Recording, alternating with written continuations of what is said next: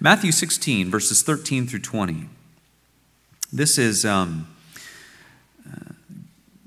account of Peter confessing Jesus Christ and doing so in a way that really sums up what the gospel has been leading us to, the Gospel of Matthew, recognizing Jesus Christ as Lord and Messiah and Savior. And Peter capturing for us much of what that means. The Gospel of Matthew, most of the time, the merely human characters in the gospel, when they speak of Jesus, they speak more than what they know, but they speak truly. So when Peter says, "You are the Christ, the Son of the living God," he even is speaking perhaps beyond what he knows, but he's speaking something that is true, profoundly true.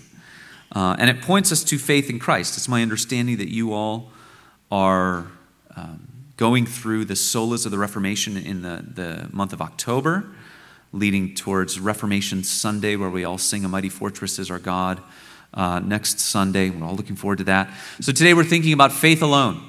It is by faith in Christ that God accepts us before him and forgives us of our sins and declares us to be righteous in his sight. So Matthew 16, 13 through 20, please forgive that longer introduction. Let us hear God's holy word. Now when Jesus came into the district of Caesarea Philippi, he asked his disciples, "Who do people say that the Son of Man is?" And they said, "Some say John the Baptist, others say Elijah, and others Jeremiah or one of the prophets." He said to them, "But who do you say that I am?" Simon Peter replied, "You are the Christ, the Son of the living God." And Jesus answered him, "Blessed are you, Simon Bar-Jonah, for flesh and blood has not revealed this to you, but my Father who is in heaven. And I tell you, you are Peter, and on this rock I will build my church, and the gates of hell shall not prevail against it. I will give you the keys of the kingdom of heaven, and whatever you bind on earth shall be bound in heaven, and whatever you loose on earth shall be loosed in heaven." Then he strictly charged the disciples to tell no one that he was the Christ. The grass withers, the flower fades, the word of the Lord endures forever. Amen. Let's pray. Father, what we know not, teach us. What we have not, give us. And what we are not, make us. For your Son's sake.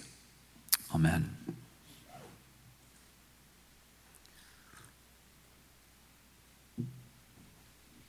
Dear congregation of the Lord Jesus Christ, those well loved by the Savior, are we building our lives on the rock of Christ, a rock on which we can stand only as we believe in him by true faith? Are we building our lives on the rock?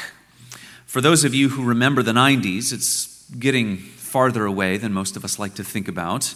But if you remember the 90s, and if you're a sports fan, maybe if I hum a tune, you're certain to know what I'm immediately talking about. That's the NBA on NBC tune. We got some nods going on. I know Phil and I have conspicuously lived like the same exact life. We were both pastors' kids. We both were obsessed with basketball growing up. We both like golf just a little bit now, just slightly. But that was the NBA on NBC tune. And one of the most common commercials for the NBA on NBC was Prudential. And the Prudential commercials were this build your life on the rock. And they had many different logos that were very similar. They were all pictures of the Rock of Gibraltar, right there at the mouth of the Mediterranean Sea, which I didn't know that at the time. You come to figure out that this is kind of an important sliver of land right there at the mouth of the Mediterranean Sea. But the idea of prudential, it's in their name. Invest your money, save your money, diversify all that you do with your money, and if you can do that over the course of a long period of time, you're building your life on a rock, a solid foundation that you will be able to count on later in life. Well, that's a good thing to do, isn't it? It's good to be wise with the resources that God gives to us, but that is not to the Christian what it means to build your life on the rock. On Christ, the solid rock I stand, all other ground is sinking sand. Jesus is called the cornerstone. And are we building our lives on him? and on him alone. And the Apostle Peter takes that great step in this passage. He teaches us, what does it mean to build your life on the rock of Christ? It begins with this confession of Christ, confessing Christ, our only hope. Remember what Jesus says to him after Peter makes this great confession. Jesus says, "Who do you all say that I am?" And Peter says, "You're the Christ, the Son of the living God." Jesus says, "Blessed are you, Simon. Blessed are you, Peter. Blessed are you, Simon Bar-Jonah." He receives that blessing from God simply by confessing what he knows about Jesus. A confession that comes from the heart. So if we are to receive that blessing, brothers and sisters, we need to do the same. We must confess Christ from our hearts. We must trust in his work, which covers all of our sins and which gives us blessing with God. So we are confronted with that question. Is that blessing, blessed are you, Peter, blessed are you, whatever your name is that blessing one that we would receive because of what we are confessing with our hearts and with our mouths and with our lives? Are you building your life on the rock, brothers and sisters? Let us consider these things together. First off, is your confession of Christ, what you hold to be true about him, was that your good idea? Or was it God's good grace? Was it your good idea or was it God's good grace? First, what is the context, the setting for this passage?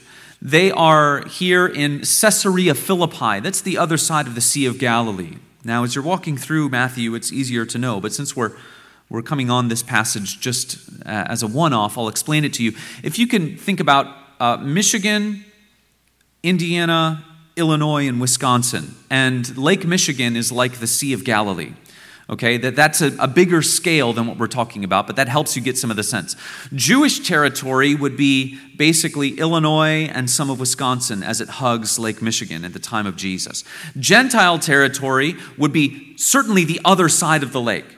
And Caesarea Philippi would have been going around the lake. So if you're coming from my house in Illinois and you're kind of wrapping around the lake, Caesarea Philippi would be you keep going up Lake Michigan and you go all the way up a couple hours into Michigan. That would be like where Caesarea Philippi is. And that's where Peter is going to make this confession. That's significant because they are in Gentile territory. And to the mind of the Israelite, the Jewish religious person in that day, their religious life was deeply bound up with where they were. When they wanted to worship God, they went to Jerusalem for all of the feasts. Remember all those times in Jesus' life where people are gathering in Jerusalem because what it meant to worship God and to commune with him in a rich way was deeply bound up with where you were. But one of the things that's significant here is that Peter is going to make this confession and receive this blessing from God the Son in Gentile territory, far flung. This is about as far away from Jerusalem as Jesus gets in his entire life. They are way out there. And Caesarea Philippi was Gentile territory. It was enemy territory. It's at the base of Mount Hermon, which would have been this mountain that would have been snow-covered, very beautiful all year round. But it was the place in the mind of the Israelite, the religious Jewish person of that day. This would have been a place where rebellious angels would have come down from heaven and rebelling against God would have spread wickedness throughout the world, leading up to the flood in Genesis 6. So this was an infamous place in the mind of the Israelite. And it's going to be at the base of this mountain in Caesarea Philippi that Peter will make this confession. You are the Christ, the Son of the living God. He receives the blessing from Jesus. And what does that signify? That signifies that all of the spreading wickedness before the time of Christ, now God is going to go to battle against all of those things, all of those spiritual forces of darkness, and he is going to be reclaiming territory through his Son. As people confess Christ and say he is the Lord, he is the true Son of the living God, what is God doing? He's remaking his world. He's remaking hearts, those who have rebelled against him. And so it's very significant where they are. It shows us that as the Church of Jesus Christ, that which we know now, that geography, while in some sense significant, it's not the way that it used to be. If you want to worship God, you don't need to go to Jerusalem. You need to be enrolled as a citizen of heaven. And that happens through our faith in Christ. So then getting to this question, Jesus is curious. What are people saying about me? Who do people say that I am? And it gets to this question of what's the idea about me? Are people forming ideas? Well, yes, they were. And so the response is, well, some say you're John the Baptist. Right? King Herod was very worried about that. Is this John the Baptist who's come back from the dead? Remember, he had John the Baptist killed at a dinner party gone wrong, right? Way wrong, got way off track. And John the Baptist is killed. And Herod has said, well, maybe this is John the Baptist. And he was a mighty man, did mighty works and wonders. So some say John the Baptist, some say Elijah, a prophet who works miracles. Some say one of the later prophets, perhaps Jeremiah or others. The point of this is that there was no unified response to who Jesus is. Now, when we say something like the Apostles' Creed or the Nicene Creed today, that's a great blessing because we've arrived at this unified response of who Jesus is. Born of the Virgin Mary, suffered under Pontius Pilate, crucified, dead, buried, descended to hell. He rose again from the dead, ascended into heaven, sits at the right hand. That's a great blessing that we have this unified response as the Church of Jesus Christ to who we say Jesus is. But there was no unified response in that time. So Jesus says, so then who do you say that I am? Now, he doesn't ask Peter specifically. He says, who do you all say that I am? That's what we say. We would say that in Illinois, but I know in Indiana, you guys there's a lot of geography south of us, so I can tease you as Indiana residents. People in Indiana say y'all. Who do y'all say that I am? So who do you all say that I am? And then Peter becomes the spokesman. He says, you are the Christ, the Son of the living God. Now, what is significant about this? Well, many things. But one of the reasons that it's very significant is what are the things that the Pharisees often demand from Jesus? Give us a sign. Prove to us who you are, and then we will decide whether or not we're going to say something good about you. That's kind of the way it goes in the Gospels, isn't it? But Jesus summons Peter here. And he says, I want to hear from you. Who do you say that I am? So there's no sign given. Jesus does not give Peter a sign. He wants to know, what do you believe about me? That means that Peter is confessing Christ in terms of his knowledge and in terms of what's flowing out of his heart. So who is the person who's in charge of this situation? Is it Peter or is it Jesus? See, that the Pharisees always want to be in charge. Give us a sign. And we will be the judge of that sign, and we will decide what we want to say about you. Jesus says to his disciples, I want you to say who I am. Jesus is in charge here because Jesus is always in charge. So in other words, inherent in Peter's confession is that Jesus Christ is Lord. All he can do is come to him and say, you are the Christ, the Messiah, the Son of the living God. You have authority over me. And all I can do is throw myself before you and receive what you are pleased to give me. And that's all any of us can do, isn't it, brothers and sisters? We are not in charge when it comes to us and God, when it comes to us and Christ. All we can do is come to him and receive that which he is pleased to give to us as we say who we know him to be. So Peter recognizes Jesus' office. You are the Christ. He recognizes his person. You are the Son of the living God. In all of these things, what he's showing to us is true faith. We're going to talk about true faith in our confession of the Heidelberg Catechism later. And Peter shows us true faith here, which is knowledge. I know something true about you, Jesus. Not only do I know it to be true, but I assent to its truth. I believe that it is true, and then I trust coming from that knowledge. It's knowledge, it's trust, and it's also submission and worship. Inherent in Peter's confession is that Jesus is worthy of worship. You are the Christ, the Son of the living God. Now think about this. Here we are at the base of Mount Hermon, and all of this idol worship, all of this false worship has kind of seeped out into the world from here. And Peter, at this very same place, comes and falls down before Jesus, in a sense, with his confession, the confession of his heart, and says, "You are the Christ.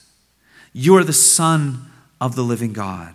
I submit to you. I worship you." It's a beautiful picture, that reversal of all the false worship that's gone forth. And Jesus says, "Blessed are you. Blessed are you, Simon, son of Jonah." Peter has not worked righteousness in his life. He doesn't come to Jesus and say, "Here's the list of all the good things that I've done. And in addition to that, I'm going to say what I think about you. And then because of all of that body of work, because of what I confess with my mouth, and because of what I've done in my life, now I'm going to receive this blessing." Is that what happens? No. He says, "I believe in you. I trust in you." And Jesus says, "Blessed are you, Simon, son of Jonah." But he also says this isn't your idea. The only one who can confess such a thing is one who has been revealed that from the Father. Jesus says, that wasn't your good idea. That was God's good grace. Flesh and blood have not revealed this to you. And so anyone, as we believe as we read this text, anyone who comes to this confession of Christ, it comes not from their own mind, not from their own good idea. It comes because God is working in them.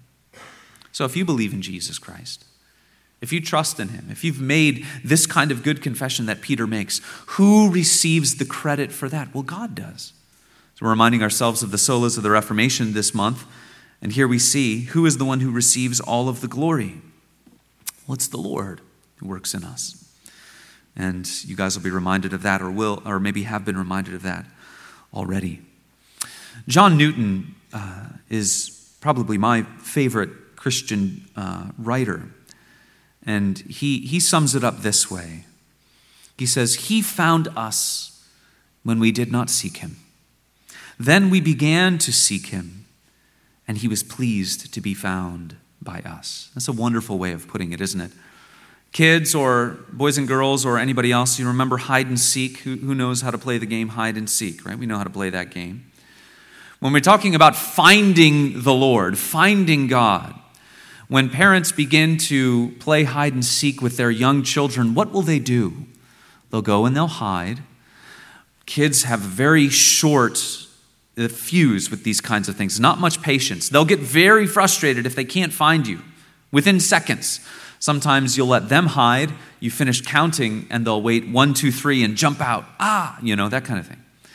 But this is like the parent who goes and hides, and the child is very frustrated about a minute in. "Dad, where are you? Where are you?" And so what does the dad say? "I'm over here." Lets him know what side of the house he's on. Says it again. "I'm over here." Lets him know what room he's in. "I'm over here." Lets him know that he's in the closet of that room. Right? The child is really not the one that's finding the parent.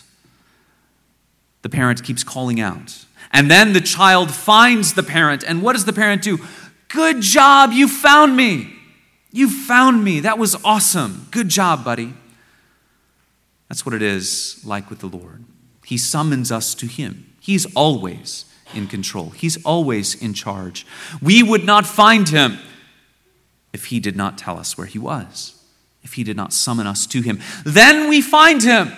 And John Newton says, and he was pleased to be found by us. It's God's good grace working in us that gives us faith. And then secondly, this, is Peter the leader of all believers, or is he a leader in believing? This is the passage that the Roman Catholic Church believes the papacy starts, that God, or Jesus recognizes Peter as some kind of head of the church. And that's not what's going on here. He's not a special leader of all believers. He is a believer in leading. Or sorry, I didn't say that right. He's a leader in believing. He's the first one to confess this faith. So all of the trappings of the Roman Catholic papacy is not here in this passage. Peter has assumed the role of kind of the spokesman of the disciples. If you go through the Gospels, he's almost always the one who responds. He's almost always the one who gives the answer.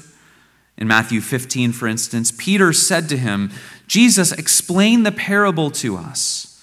And he said, "Are you also without understanding?" In other words, the disciples would often send Peter to Jesus. Go ask him. You ask him.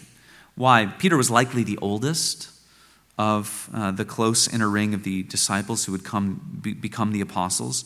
He's often the one who speaks up. He's kind of the mouthpiece of all the 12, as we read. Jesus said to them in John 6, "Do you all want to leave me? Do you want to go away as well?" And Simon Peter answered him, "Lord, to whom shall we go? You have the words of eternal life." So all of the experiences of Peter, whether it goes good or whether it goes badly, and it goes both ways, doesn't it? He's commended by Jesus. He's often rebuked by Jesus. Those are the kinds of things that are experienced by all of the 12 apostles. They are commended often for their faith. They are, in chapter 18, they are given also the keys of the kingdom, which Jesus says seemingly directly to Peter here. They are called, admonished, rebuked in fear, failure, and doubt. All of them likely did something similar to what Jesus did on the night when he was betrayed. Remember, Peter denies Jesus. They all did something like that, and yet Peter is singled out in that kind of way.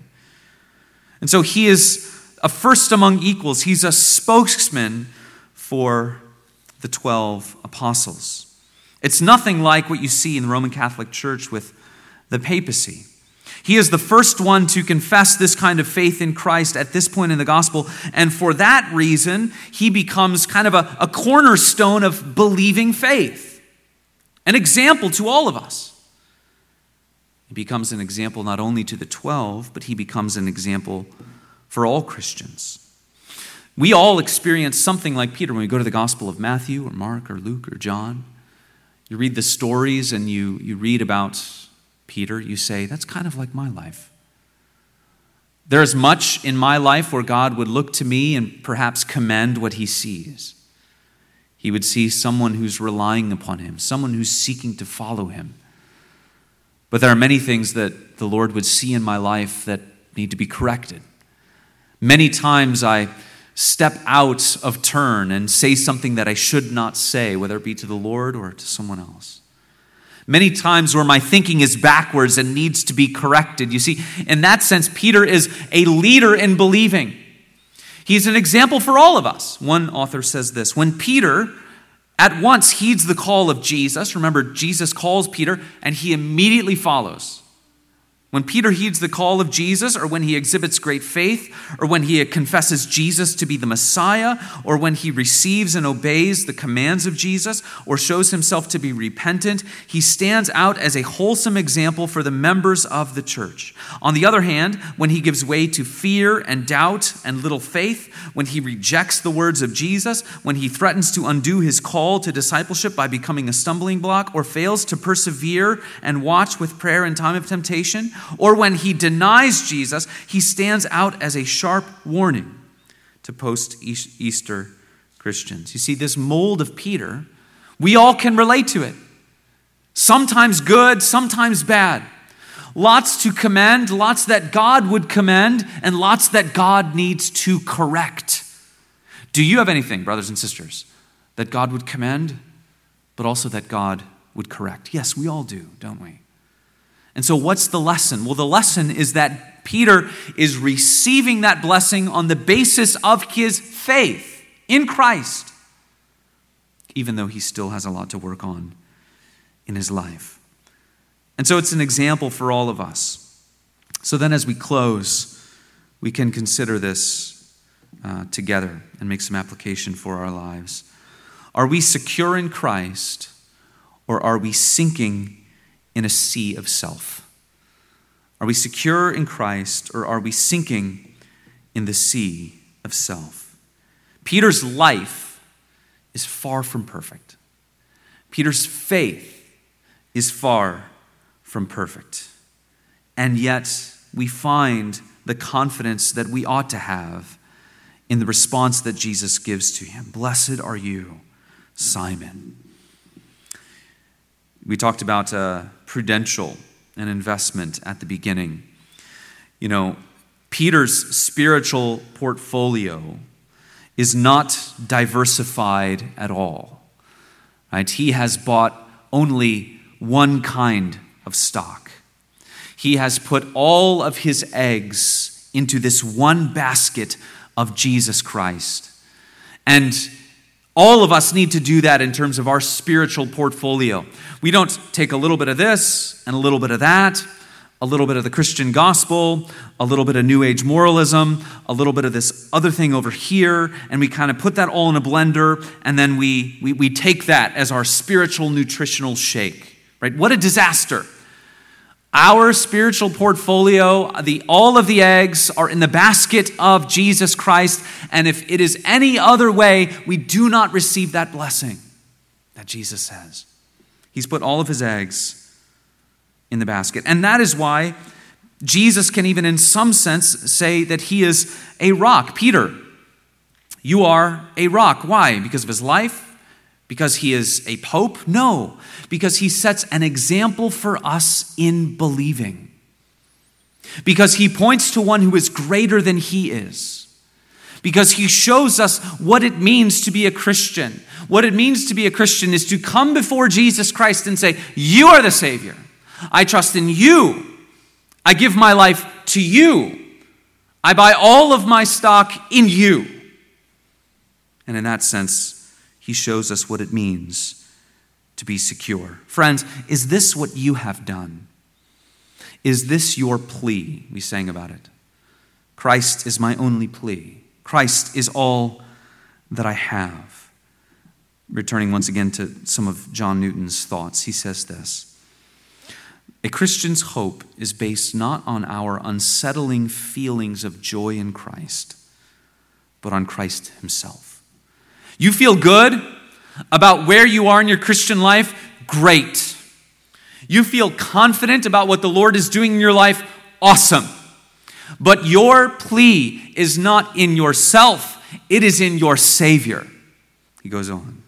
Look unto Jesus. This is the duty, the privilege, the safety, the unspeakable happiness of a believer. All are comprised in that one sentence. Look unto Jesus. Your whole life is to be a looking unto Christ. And as you behold him more and more, the Lord forms in your heart more affection, more love for him, and he will cause you to be more like him. He will cause you to be more submissive to him. He will cause it to be your delight to lay your life down. My hope is built not upon frames or feelings, but upon the atonement and the mediation of Christ. As Jesus speaks these words, a shift in redemptive history is happening. He says, I will give you the keys of the kingdom of heaven. The gates of hell will not prevail against it. Whatever you bind on earth shall be bound in heaven. Whatever you loose on earth shall be loosed in heaven. It all happens, it all turns on this question. The confession of Christ. Faith in Jesus Christ. It all turns on that question. Who do you say that Jesus is? What flows forth out of your heart? You see, in Christ, the gates of heaven are open wide. They're open wide as you believe in him and as you trust in him. But nothing else will fling wide those gates. What is our only hope? Our only hope is to begin by confessing with Peter, Jesus is the Christ, the Son of the living God. Friends, is this what you have done? Are you building your life upon the rock of Christ? Your righteousness will fail you. Your feelings will waver. Your good works are as nothing before the infinitely holy God. but blessed is the one who says Jesus is Lord and Christ, the Son of the living God. For if you confess Christ before men, you can be assured that he will confess you before his Father who is in heaven. By God's grace, may he produce in all of us that true and living and vital faith that looks to Christ alone for our salvation, that rests in him alone for our security, and that continues beholding his beauty to form in us a heart that wants to be like him more and more. Let's pray. Heavenly Father, we thank you for the opportunity to look unto your word. And might you, by your grace, help us to stand upon the solid rock of Christ, an example that we see here in this passage. Thank you for the wonderful gospel of faith alone, and through that faith we are reconciled to you. We give you all the glory and praise and honor, and thank you especially, O Father, for sending your Son, Jesus Christ, to live and to die in our place. We pray all these things in his name. Amen.